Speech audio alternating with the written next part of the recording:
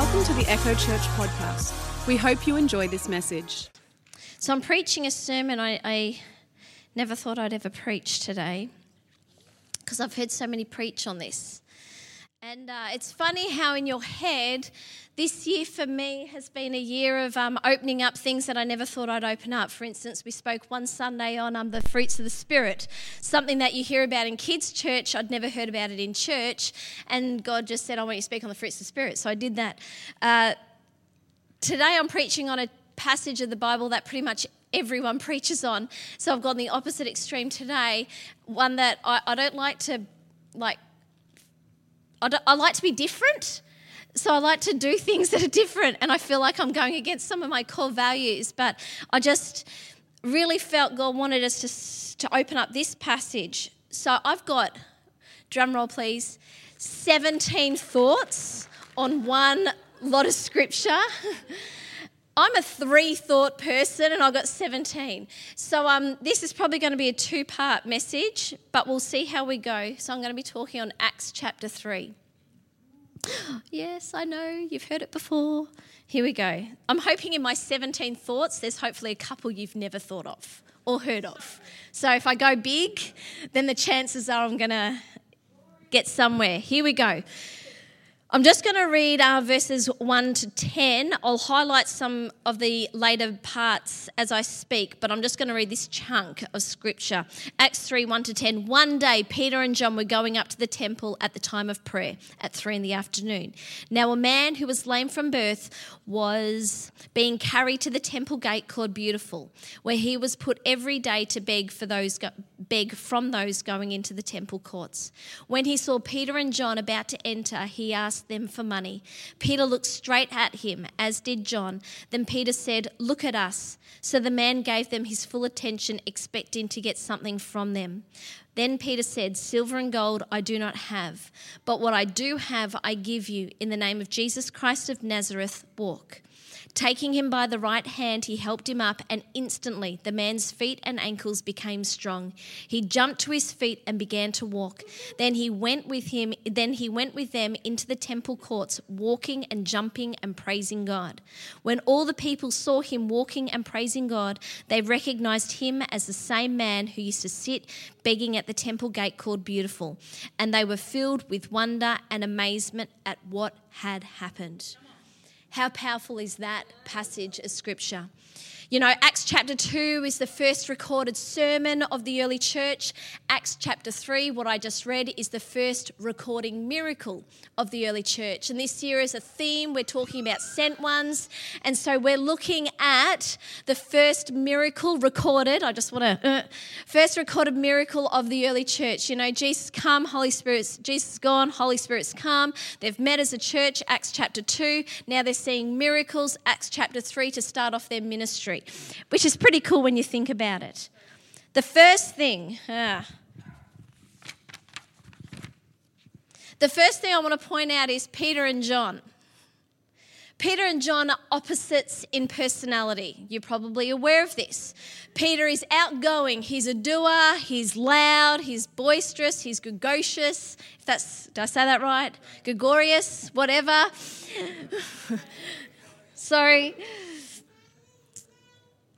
John is the opposite. He's quiet. He's a dreamer. He's a thinker.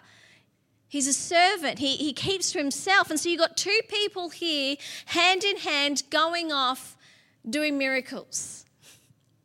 My point I want to say is, we're all different, and we need to do it together. We're all different. And I can look at different personalities and different strengths and different non-strengths and different weaknesses, and I can look around and go, why can't they be like me? Life would be easy. But that's because God made us uniquely. So together we can do it. Together. And I love that the first recorded miracle of the early church is opposite personalities. It's not two people who are like-minded in nature, who are like each other, who get along, because it's easy to get along with people that are like you. Let's be honest. It's easy to get along with people that are similar. You've got, it's harder to do things because I would be there. I'm probably more like Peter. And if I had someone like John with me, I would love them, but I'd probably struggle in the sense of, come on, be a bit noisier. Step out, and judge. I know, your pastor just said that they might judge. I know, who is this? But here, the first recorded miracle, we've got opposites in personality. So let's remember to value everyone, to value how God made everyone, to value how God created, to see what God sees, because God didn't make mistakes. He didn't wake up one day and go, oh, that personality sucks. What was I thinking? No! He wakes up every day going, and this I love, and this I love, and this I love. And it was on purpose and on design. So how dare us go, that part of that person is pretty... What was God thinking? No, he was thinking, wow. And they need to be a team. And they need to work together. And they need to do it together. Point number one, thought number one. That's a pretty good one. We can end church now. Number two, when they did this miracle, it was not a Sabbath. We know that because no one then was like, you've done a healing and it's the Sabbath and you're not allowed to do that. Meaning that they weren't going to church on Sunday only. Let's just bring this back to our life today. Is they went to the temple, they went to church on a different time other than Sunday. What does that tell us? It tells us a couple of things. Number one, don't be a Sunday-only Christian. Don't be someone who just comes up on a Sunday, ticks a box, does my thing, and that's that. If the disciples knew they had to go more often than a Sunday, that should tell us something. Number two, get into small groups and life groups and meet people and fellowship with people. Fellowship is a big deal. Fellowship is powerful. Fellowship is so important. They understood this. Fellowship, they understood how important it was. Whether that is physically coming to the building. The reality is we don't have prayer 3 o'clock every day of the week like Temple did. So how do we appropriate that to our life today? We go, all right, I'm going to join a small group. All right, small group at the moment, I'm struggling, but I'm going to get together with 2 people and let's pray for each other on the phone and fellowship and encourage each other. Let's do a coffee. Let's meet in person outside of Sunday morning. They went to church at a different time than 10 a.m. on Sunday morning. Third thought, they were living their everyday life. For them going to temple at that time, going to church at that, can I use the word church? I'm all right here. For them going to church at that time, that was normal for them. That's what they did. That was their life. And so as they're going through their everyday normal life, it's not like they went, all right, let's just wait. Like they were doing their life. The disciples were living. We need to live our life. And in the living, we will see things. In the moments, we will observe and God will show up and God will speak, and I'll go on that a bit more soon. But they were living their life and saw opportunities. We need to live our lives and see things and see people and observe.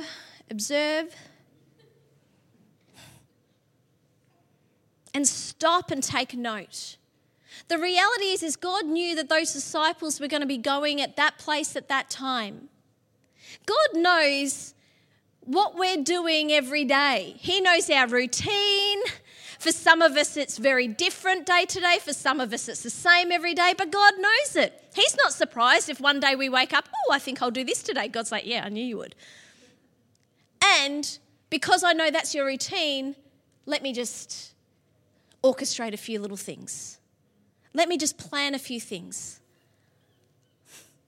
It's so important that we see our life not as a mistake, but we're on purpose. You might go, well, this is just what I do every day. I wake up, get ready, go to work, go to shops, come home. Yeah, but do it on purpose. That might be your routine, but still do it on purpose. And if you're not happy with it, change it. Find a new job, move house. Do what you've got to do, but do it on purpose. Because God is with you, and there is amazing things when you're doing it with him.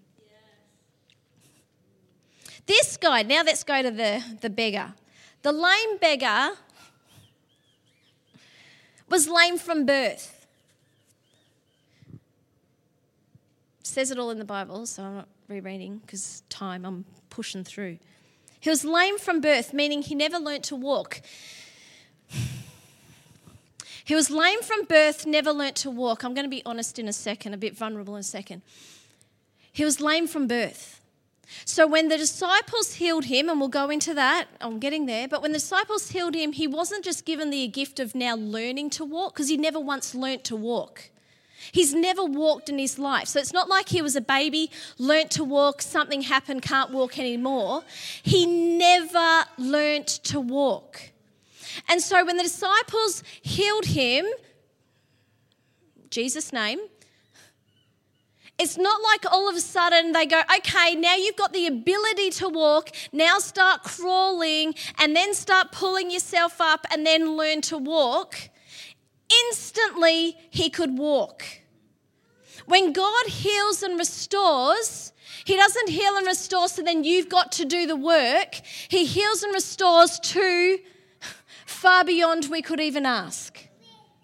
So, Justin and Mark, because youth pastor Mark, I was sharing, Justin, and they're both bald, which Justin wanted me to highlight.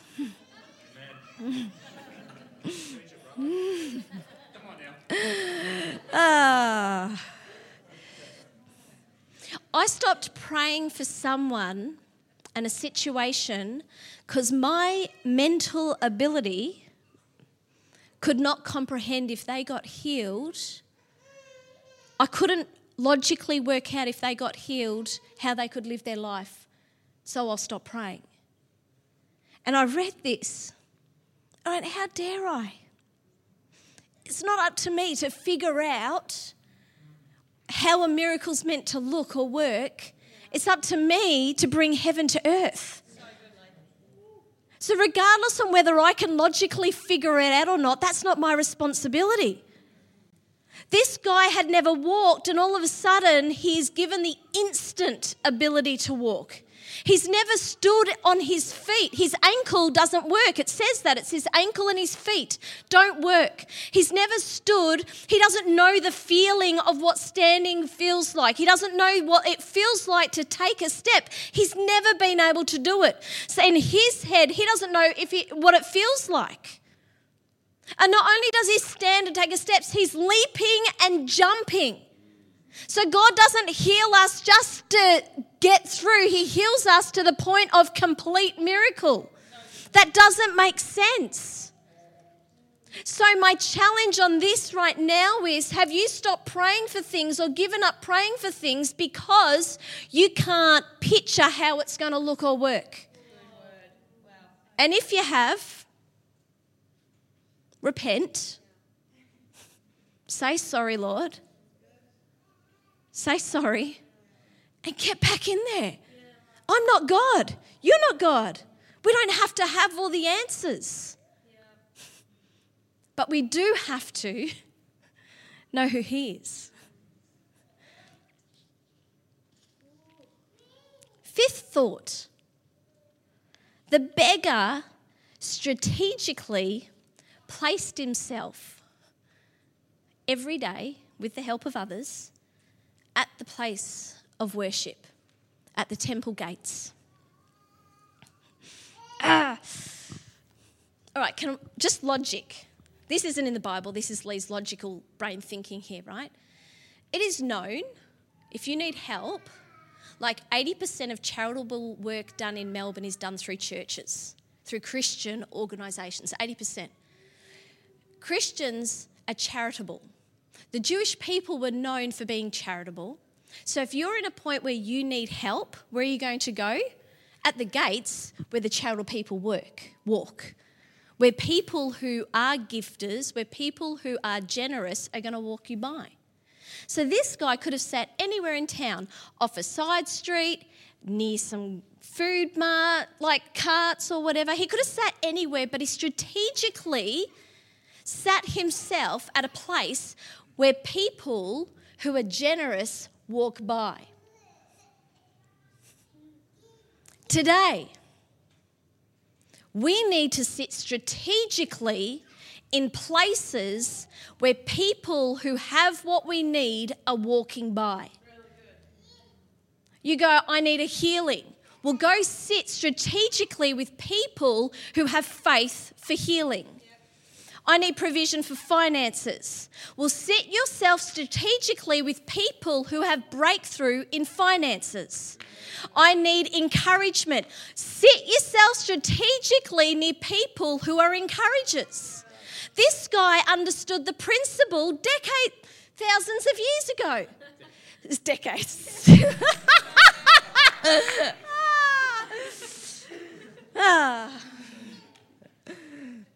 Thousands of years ago, he understood the principle of strategic sitting.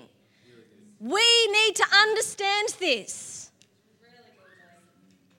I don't have a mother or a father. Strategically sit yourselves near mothers and fathers.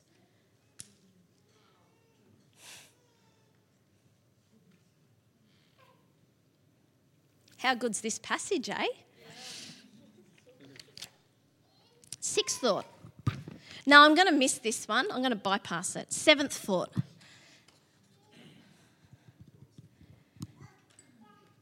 I'm going to go back to this one. No, I'm not. Here we go. Yes, I am.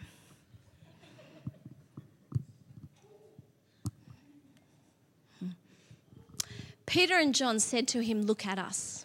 No, Peter and John looked straight at him. I don't know about you. I can be an awkward human being. And so when I see people, I don't want to stare at them. I don't know if you're the same. But if you see beggars or you see people asking for help, I never know where to look. Because I don't want to stare, but I still want to help and care. And when I read this and I read that they looked straight at him, they eyeballed him. And I was reminded they're not staring for staring's sake. They're staring because they know what they're about to do. When you stare at people, yeah, it's awkward if you're just staring at them weirdly. Like, don't do that. No one wants a weirdo staring at them. But when you stare at someone with intention, I'm about to change your life. In Jesus' name, it's about to... Like, there's nothing uncomfortable about that. Maybe slightly for the person in the moment, but they went, we know our authority, we know what we're about to do. I'm going to stare this guy down because I'm going to give him value. I'm placing value on this. I'm not just going to walk past and lay my hands on him, he's going to be healed. And no, I'm seeing him. I am seeing this man. In all of his everything going on, in his lame legs, I see him. I'm placing value on him. And his life is about to be changed. Let's place value on people, whether they're lame, whether they're at Safeway, whether they're at your job site. Don't stare at random strangers weirdly. But if someone is highlighted, place value on them. Acknowledge them. See them. Speak life over them. If they need a healing, pray for them. Prophesy over them. So Peter and John, they're staring directly at him. And then they say to him, "Look at us. Look at us. We're seeing you, now look at us." Pay attention here. See, beggars, they're after the next person who can give them money.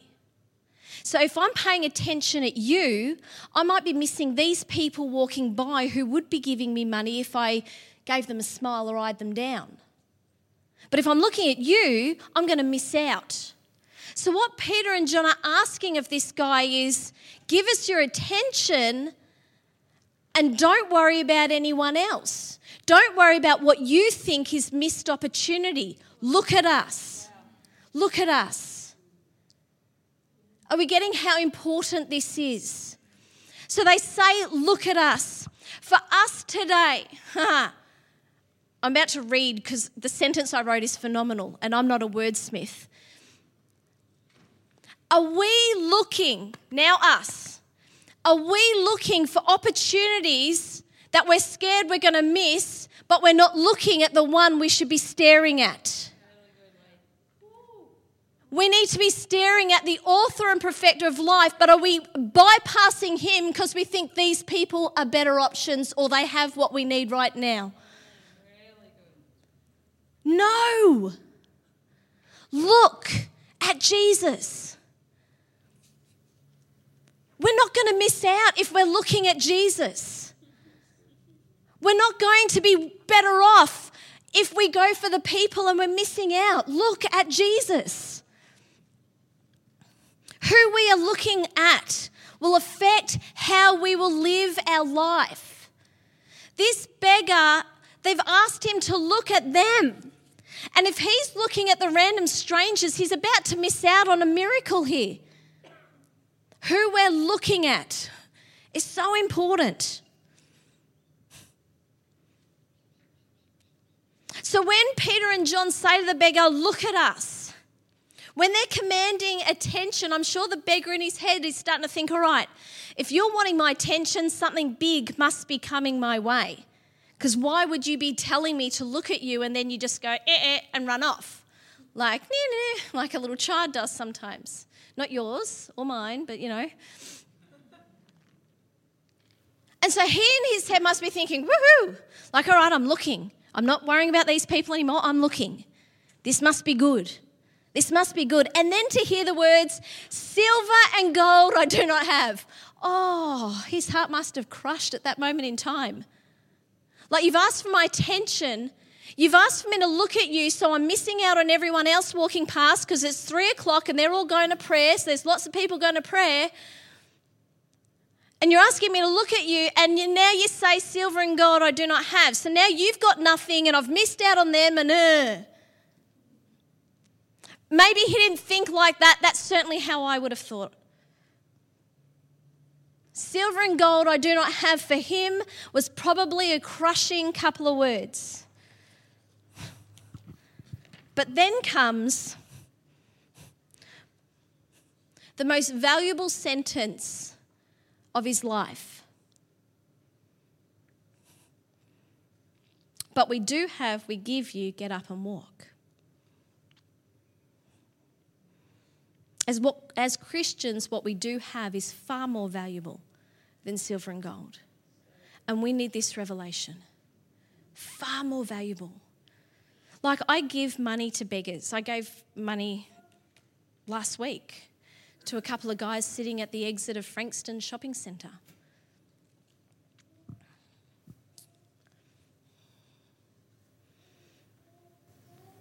But what I have is far more valuable than money.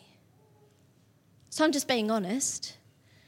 It was 2 guys, they were quite rough and I didn't feel very safe to minister, and that was a bit of so I'll give you my money and I need to grow in confidence because God can still protect me and there's wisdom, and I'm still working through that if I'm completely honest. So I gave them money, but we need to know what we carry. It's far greater than money. Ready for my big statements? And I'm going to end after these big statements. Maybe one more. It is not the church's role. Church, not building, people, you and I, we're the church.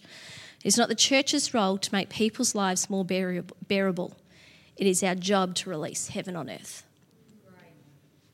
Money was only going to make that day bearable for the lame man. It was only going to get him through the day. That's not our responsibility. Our responsibility is to bring heaven to earth. Do we still feed people? Absolutely. Like, we have a whole program that I oversee with Moy that feeds people. We're not going to shut it down. But that's not our sole role and purpose. What I do have, I give you, heaven to earth. Massive statement number 2. Our low expectations of what can do can rob us. We can settle, this is talking about us, we can settle for far less than what God wants to give us. That's just you and I. Let's just, think about our lives. We need to pray prayers that only God can answer because we can settle for far less. Like, this guy was asking for money and would have settled for money. But God wanted to do far more than that. For our lives. What are we pressing in for? Are we settling? For work, are we settling? For relationships, are we settling? For our own life, are we settling? Because my God lives a big life. And He's wants me to have life and life more abundantly. Am I living that life more abundantly? Or am I settling? This year has been the hardest year of my life. Justin's aware, we're aware. Hardest year of my life. By far. No questions about it. And I preached during COVID a message.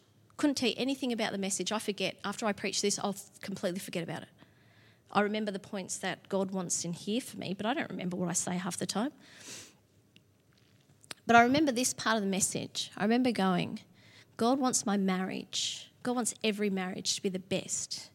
If we're settling for mediocre marriage, we've missed the point of marriage.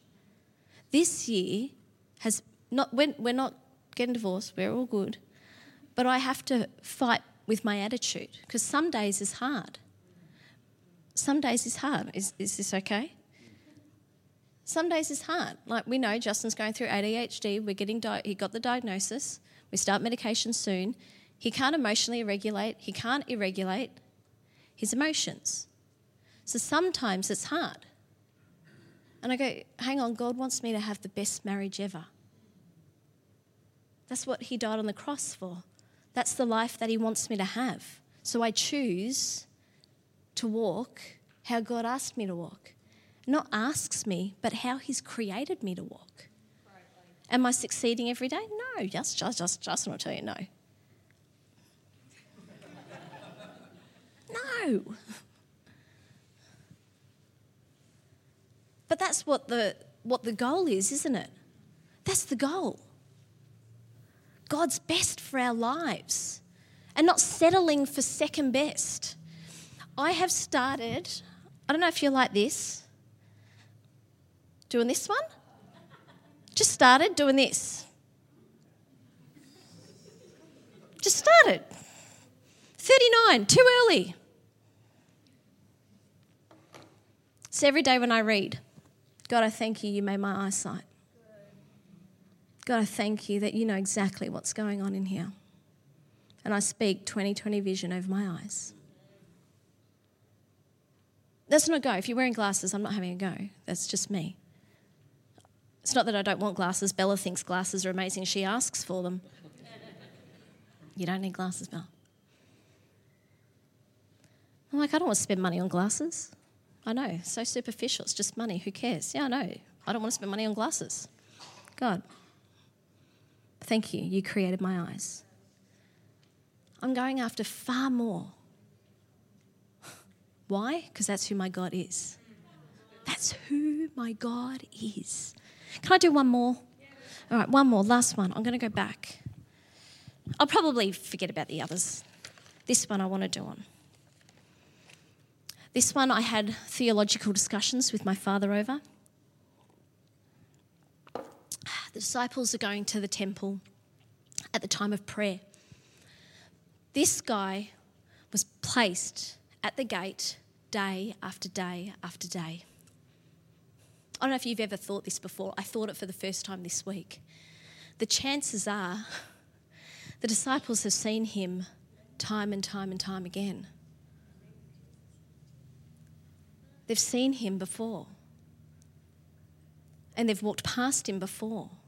Maybe they gave him money. Maybe they were, other people distracted them. I don't know. But the disciples didn't wake up one day going, oh, it's a good idea to go to temple. I'll do that today. No, that's what they did.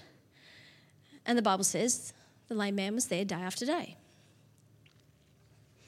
I want to finish on this point. If you've walked past people before, it's all right. Next time, give them what you've got. Next time. Don't use it as an excuse of, oh, well, there they are again, I'll keep walking. Next time. And then we sang the song today, Come Rest on Us. And this morning driving here, I was listening to a podcast. And so we know Holy Spirit's always within, always.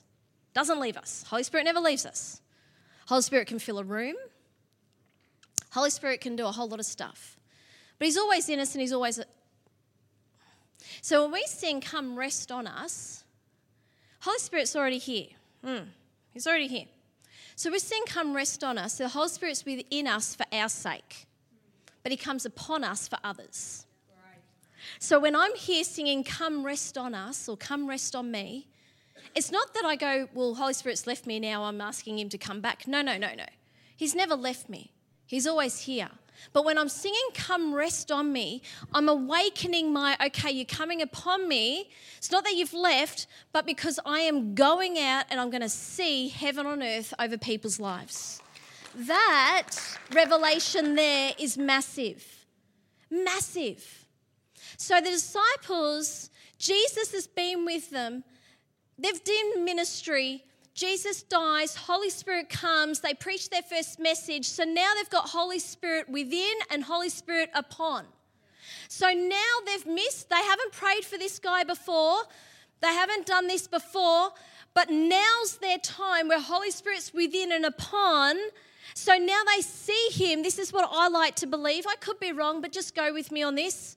Now I want to believe that all of a sudden their revelation of who Holy Spirit is, the power, because they ministered with Jesus. But all of a sudden they have the confidence and the boldness to see this guy healed at this point in time after they've just preached the first sermon as the early church without Jesus. Holy Spirit came upon and now they go see a miracle. So when we sing songs like Come Rest on Us, it's not because he's left us. He hasn't left us. It's because I'm saying come rest on me, God, because when I leave this building, when I live my day-to-day life, when I go to the shops, when I do what I do, I want to see your kingdom released. I want to see people healed, lives changed, salvation come. I want to see this, so I need you to be upon me. And I need to be aware that you're upon me.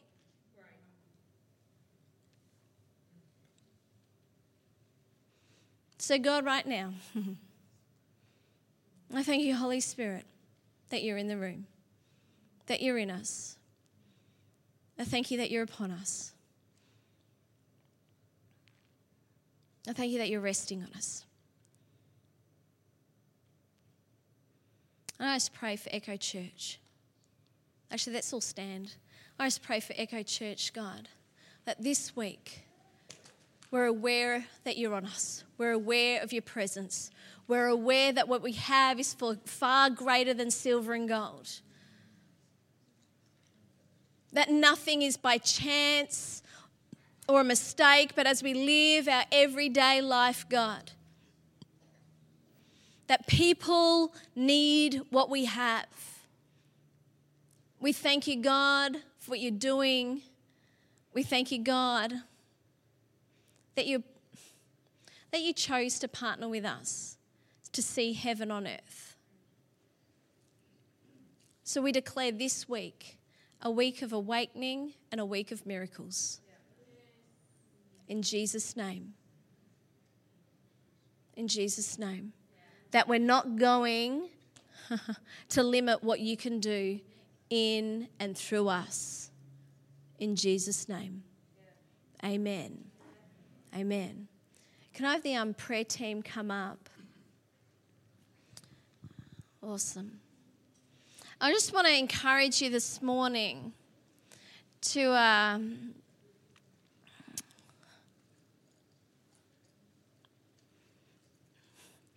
this week when you read your Bible, to meditate and sit on it.